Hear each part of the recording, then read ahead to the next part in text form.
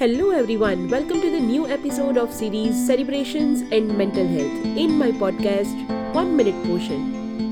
Mental peace is just in reach if you firmly believe in what you think and like. Always trust your predilections. I have seen people go for diving when happy or go to old age home to spend some time with golden ages.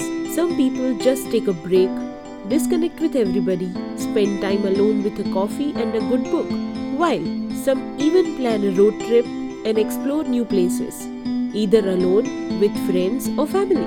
Where some opt to serve food at gurudwaras, some also love to spend evening at pub.